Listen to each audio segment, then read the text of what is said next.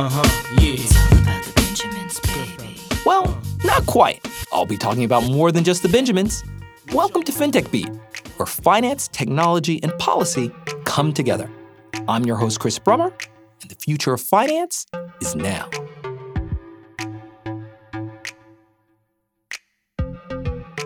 Singapore has been at the forefront of conversations on innovation for decades. The city-state was one of the first in the world to embrace new developments in financial technology and secured a place as one of the fastest-moving countries in Asia in the deployment of blockchain and digital payment innovations. But last week, the country made headlines with the announcement of the world's first officially sanctioned blockchain-based cross-border payment system. Going where most only dream, the project, spearheaded by JP Morgan, Singapore's sovereign wealth fund, Temasek, and DBS Bank, promises to allow customers and clients access to instantaneous settlements and is being lauded as a watershed in the global financial system. To discuss it all, I am delighted to welcome Sapnindu Mohanty, the Chief FinTech Officer of the Monetary Authority of Singapore, and who I can say with no hyperbole is one of the most influential people in the world when it comes to the shape of FinTech in the years ahead. Here we go, yo. Here we go, yo. So what's the scenario? Here we go, yo. Here we go, yo. So what's the scenario? Sapnindu, thanks so much for making onto the show. Thank you. Thanks for having me, and love to catch up with you. Before we get into the operational dynamics of Partior, that's the name that's been given to this new platform, maybe you can sketch out for us in basic terms the problem that JP Morgan, Temasek, and DBS are trying to solve. This announcement which happened last week, and I called it watershed because I personally believe, being a central banker for now over 6 years after 18 years with Citi, that one of the role in digital economy is to put together all as a fundamental rail. Whatever you do, whether it is payments or you do data exchange, and this particular space of the distributed ledger, what can be done with that, needs a fundamental rail. Well, that's certainly the issue we see around the world when you look at all the potential use cases and applications. How do you find, when looking at them all, which ones work and are practical? I mean, how did you even begin to tackle that? The genesis of that started with the project Ubin, which MAS created a public-private partnership experiment. We spent over 5 different phases looking at the technology behind digital currency. Can we take that technology and create an efficient architecture for solving current payment challenges, especially cross-border? And that whole process led to 5 experiments, as explained. And one of the objectives of that experiment that we got to stop the experiment at some point of time. We got to stop it. Perpetual experiment is not healthy for the industry. So we got to stop somewhere and move to a commercial construct. Wow. So as you're explaining, you have this project to Ubin, and I hear what you're saying. Hey, experimentation is great, but eventually you have to do something. But then what exactly is the primary pain point Partior is taking aim at, given this blockchain really base layer of experimentation? Partior, which got launched last week, is the commercial avatar of the Project Ubin experiment, which MAS initiated with the industry. It is essentially looking to solve a very fundamental challenges we see today in the cross-border payment. And how do we take all this Nostro ledger accounts, different ledgers, put them into a shared ledger?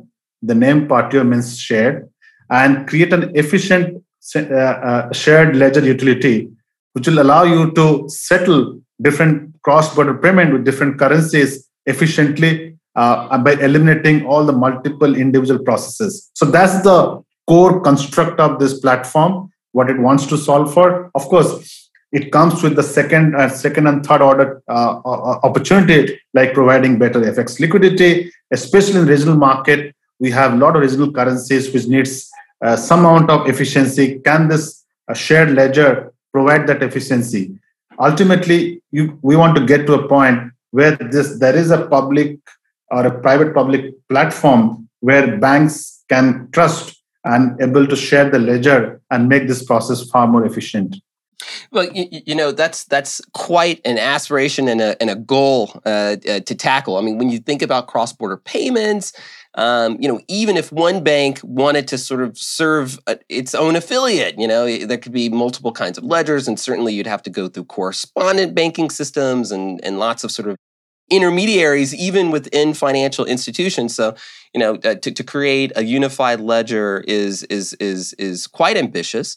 I'm looking again, when you think about JP Morgan, the investment bank, and then Temasek and DPS, very different kinds of institutions.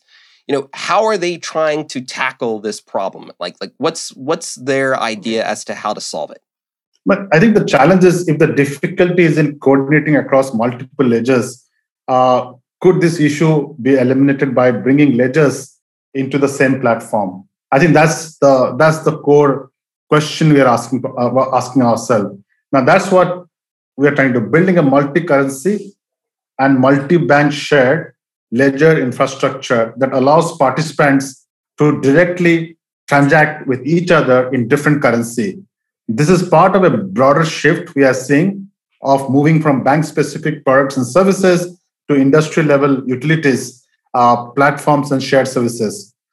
Once there is this shared platform, especially for FX spot transaction and for currency, let's say not covered through CLS, there could be new products around intraday liquidity like intraday FX swaps, which can be using this platform. So this solves for settlement efficiency and FX liquidity. Of course, there are other additional value such as there's a smart contracts.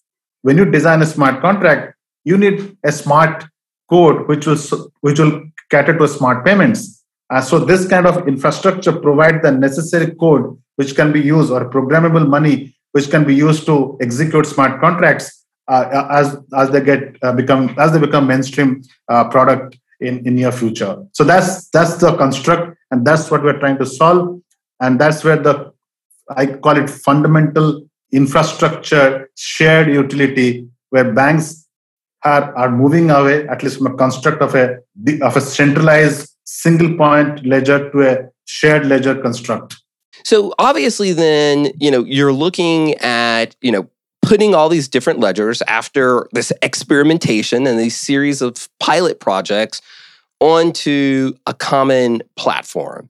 And you've just finished mentioning, this term blockchain, which means that you're obviously going to be running it, or you're thinking about trying to deploy a distributed ledger system, and one, of course, that has a considerable degree of functionality insofar as different kinds of smart contracts can be deployed to, again, speak to these questions of foreign exchange, liquidity, and moving money across borders.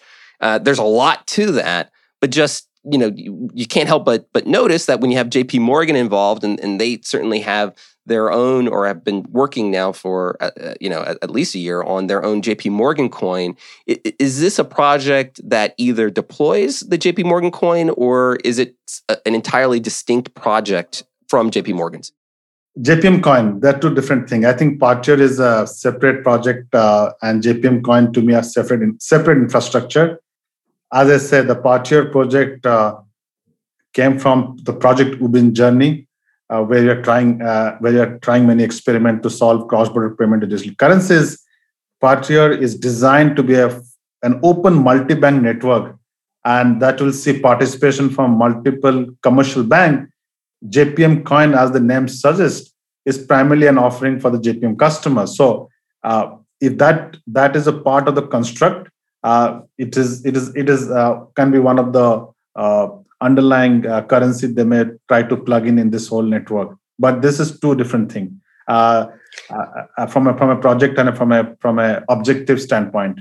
That's really quite helpful, and I think clarifies things quite a bit. So if it's not a closed system, is the aspiration then that it will be open to most commercial banks?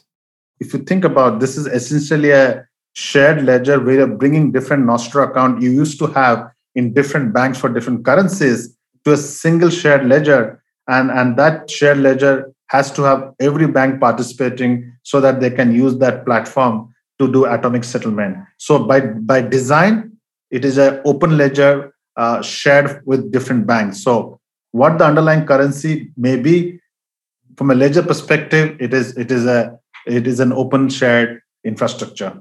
That is, again, extremely ambitious and really interesting. And I think you're going to get a lot of attention from it. You're obviously with the Monetary Authority of Singapore.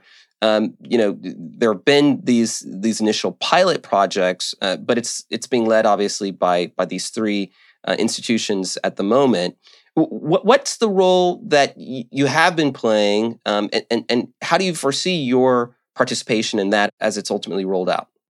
This is an interesting journey for me personally, because normally, if you see, innovation comes from a private sector putting together a new product, and then the regulators responding to that change. Once it hits certain level of wider acceptance, it becomes more pervasive, right? That's a typical life cycle for innovation. In this particular example, it is a central bank which took a proactive stance to come together with industry and start experimenting almost same time where the industry is trying to grapple with this whole new world of DLT, ledger, digital currency. Why did we do that? Because we had this principle or a concept in 2015 when we put together this fintech strategy, that we will not front run innovation, will not run behind innovation, but we will run together. And to run together, the MAS as a regulator must invest their experimental need along with the industry, so that we together will learn, understand the opportunity and risk such new tech stack or new business model brings. So that's the spirit at which we went about. And Project Uvin, by the way, is not only one we did like that. There are many projects for different use case where MAS as a regulator invests its own time and resources to come together with the industry to pursue experiment. But let me be very clear. Our goal is that we should end every experiment with a production outcome, and it must be rooted to three things. It must have a value for the citizens. It must uphold the basic non-negotiable regulatory obligation, AML, KYC, and all stuff. And third, it should be truly changing the life and the design of a sector to be far more efficient than it is today. So if those principles are observed, we move to this partnership. You did mention, that this is a project that, and it's really an interesting philosophy, that if you're going to experiment with something, ideally you'd want to experiment with it in a way such that you can fine tune it, test it, and get it out so that there's some utility and usefulness to the exercise. When do you expect Partior to be operable? Okay, so I think your question are when the Partior will be in operation. Yes, they are in the process of building the tech stack. But as they put together the business model, it will come for review, and I'm sure the company or the new company is looking at to get it out as early possible. Of course, we will be looking at to get to see in this year, hopefully, the platform at least kick off few initial pilot and use cases to start with. But I must say that the technology stack is in the path of getting into production very soon. Do you see sort of any evolution in terms of what kinds of services may be rolled out at the end in an initial phase, and then later what they could roll out?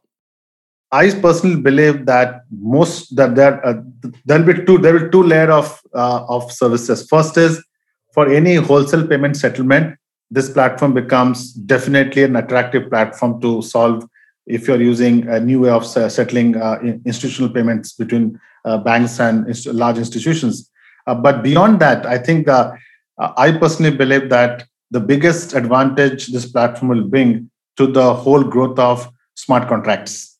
That's because for every smart contract to execute, there must be a smart payment which has to be encoded in that construct. And to have a smart payment, you must be connected to a shared ledger where you are able to settle efficiently at the point of contracts being executed. So having that platform is absolutely necessary for us to get it there, so that the growth of smart contract becomes far more sustainable and scalable.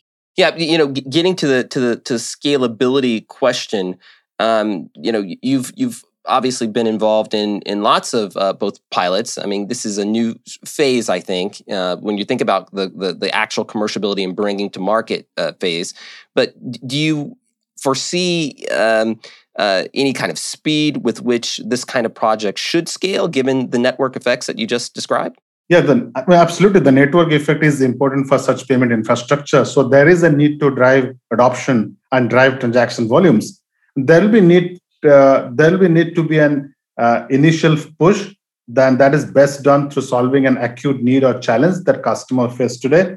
Much of the regional trade today will still takes place in US dollar. So the ability to settle instantly in US dollar around the clock will definitely garner strong interest from customers. So as the network grows with more banks, more currencies, more customer, more market makers, and better FX liquidity, the value proposition will only grow stronger for those customers. This is not just a technical challenge, but and you kind of alluded to it. There's also a regulatory aspect to it. You had noted the necessity of making sure that this kind of system is compliant with anti-money laundering and know your customer rules and regulations. Were there any other regulatory questions that you had to think through? And what's the process that the MAS sort of plays in informing how this kind of platform is built when it comes to regulatory and compliance priorities? And I think you made a point around international context. For a digital currency to be relevant for use in an international context, there has to be infrastructure and regulatory policies that support cross-border transfers of the currency in a safe and accountable manner. Aside from payment rail, other foundational digital infrastructures such as digital IDs need to be considered. So for such factors, you also have to consider things like instant screening for AML, CFT checks, FX process, to ensure that you have an efficient reconciliation process needs to be considered, because as the regulators will look for giving regulatory approvals, these are something core to them. They're going to look for this things in the platform design and ensure that your AML CFTs are taken care, your transaction efficiency are maintained. So this is the standard regulatory expectation this platform will have as they go through the regulatory approval process. Yeah, when you are doing this kind of cross-border project, practically speaking, there's a good degree of let's call it fintech diplomacy that's required. And when you aspire to move money, I mean, when you start talking about payments, I mean that kind of goes to the core of the sort of economic interests of different kinds of countries. What does that coordination look like practically when you're going after payments and you're trying to tackle this particular problem?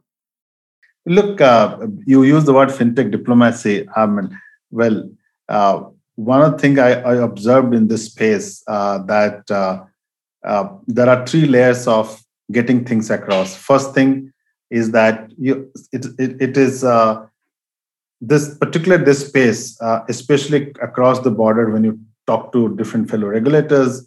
The first thing we got to do always is and which regulators are very good at, they ask a very pointed question, so what? And we got to answer that question, so what? Why we need to do this differently? So that's one piece we always tend to look at and try to answer the question. Second is that once you answer your so what question, the second question comes, how do you go about it?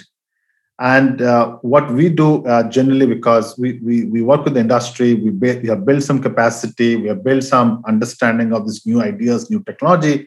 We offer some kind of a partnership where we can take this heavy lifting and start working on a possible partnership or a pilot. That's the second stage. And the third stage where the rubber hits the road. okay, once you're done with the pilot and there's general understanding that this is a good idea to scale and make it much more formal, then comes the prevailing local regulatory uh, uh, consideration to be built in and agreed upon. And I just went to a recent launch of another foundational infrastructure connectivity of our payment system, where two domestic payment systems got connected. That's another infrastructure on the same payment space. But the regulatory alignment I had to do over a couple of years just shows that it is a very complex but need to do steps as you think about, as you say, fintech diplomacy, where it is not only words but actions which makes the big difference. Cross-border payments, is certainly been a panacea that lots of folks have tried to get at. I mean, when you think about the initial rollout of Libra, you have different kinds of stablecoin projects that are in the works. When you engage in that particular diplomatic process, how much is that happening against the backdrop of these other kinds of projects?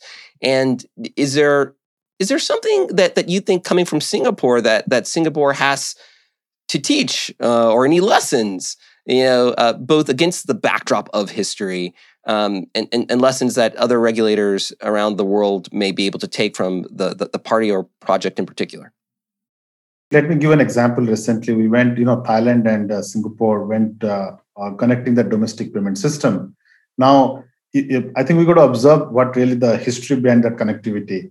Both the countries focused on making their local domestic system highly efficient. Like Thailand, Singapore put together a payment infrastructure on top of the faster payment system called PayNow. What is PayNow? PayNow is essentially a very simple system where your bank details are mapped to an identity number or a mobile phone number. So as an impact of that, or as an effect of that, in Singapore, two account holders can send money to each other by just asking that mobile phone number or national ID number. And they need to do in 3 clicks, 0 cost. So if you have a system which runs on a 0 cost, 3 clicks, need to know your mobile phone number, you wonder that is there any inefficiency left for the market to do outside this public rail infrastructure? And that happened in Singapore, and that happened in Thailand. Then we thought, you know what? We have done our domestic payment system highly efficient. How about connecting this to cross-border with the same simplicity? So then Thailand and Singapore came together. The idea is exactly the same: 3 clicks, simplicity of the transaction. As long as I know a Thai number, or somebody from Thai knows a Singapore mobile phone number, they can use that to connect and send money in 3 clicks at a cost, as they're trying to keep it less, around 3 to 5% of total value of transfer, which is way better than today, which runs somewhere around 30, 40, and 20%. And the transfer takes place in few minutes, as again couple of hours, in a few days, and with the full blown checks of online screening, all checks as expected from cross-border transfers. Now, why I'm sharing with you? Because you can only build all these things if you are ground up, which means you have to build the fundamental infrastructure, you have to build the right capacity, right talent pool, a very deep understanding of the market trend. Then you can work with other jurisdiction to bring synergy. And another example in this, which just to illustrate a different way of thinking how we move about in innovation. The payment regulation in Singapore in 2015 was actually a single regulation. Now, we could have taken that same regulation and asked all the payment fintech player to adhere to, but that would have been a very bad choice, because you would have disproportionately put a very complicated regulation on a small little fintech doing a little activity. What we did, we followed the fintech trend. As fintechs are unbundling the payment service industry, we unbundled our regulation to 7 small modules based on activity they do. So now it became an activity-based regulation, where the regulation is proportionate to the risk that activity brings. So those kind of regulatory response, infrastructure in build-up, experimental mindset becomes the recipe for moving in the space of innovation in the financial sector faster, more thoughtful, and more impactful. That's extraordinarily interesting. Really, you're saying even as much as technology and innovation can power you forward, you can't miss the essential steps. And if you want to go internationally, it's really useful to make sure that domestically you have both a regulatory system and already the technology largely thought out. Swapnindu, thank you so much for joining the show. This is really interesting, and I know it's going to be of enormous help both here in the United States and in other parts of the world. Thank you. Thanks for having me.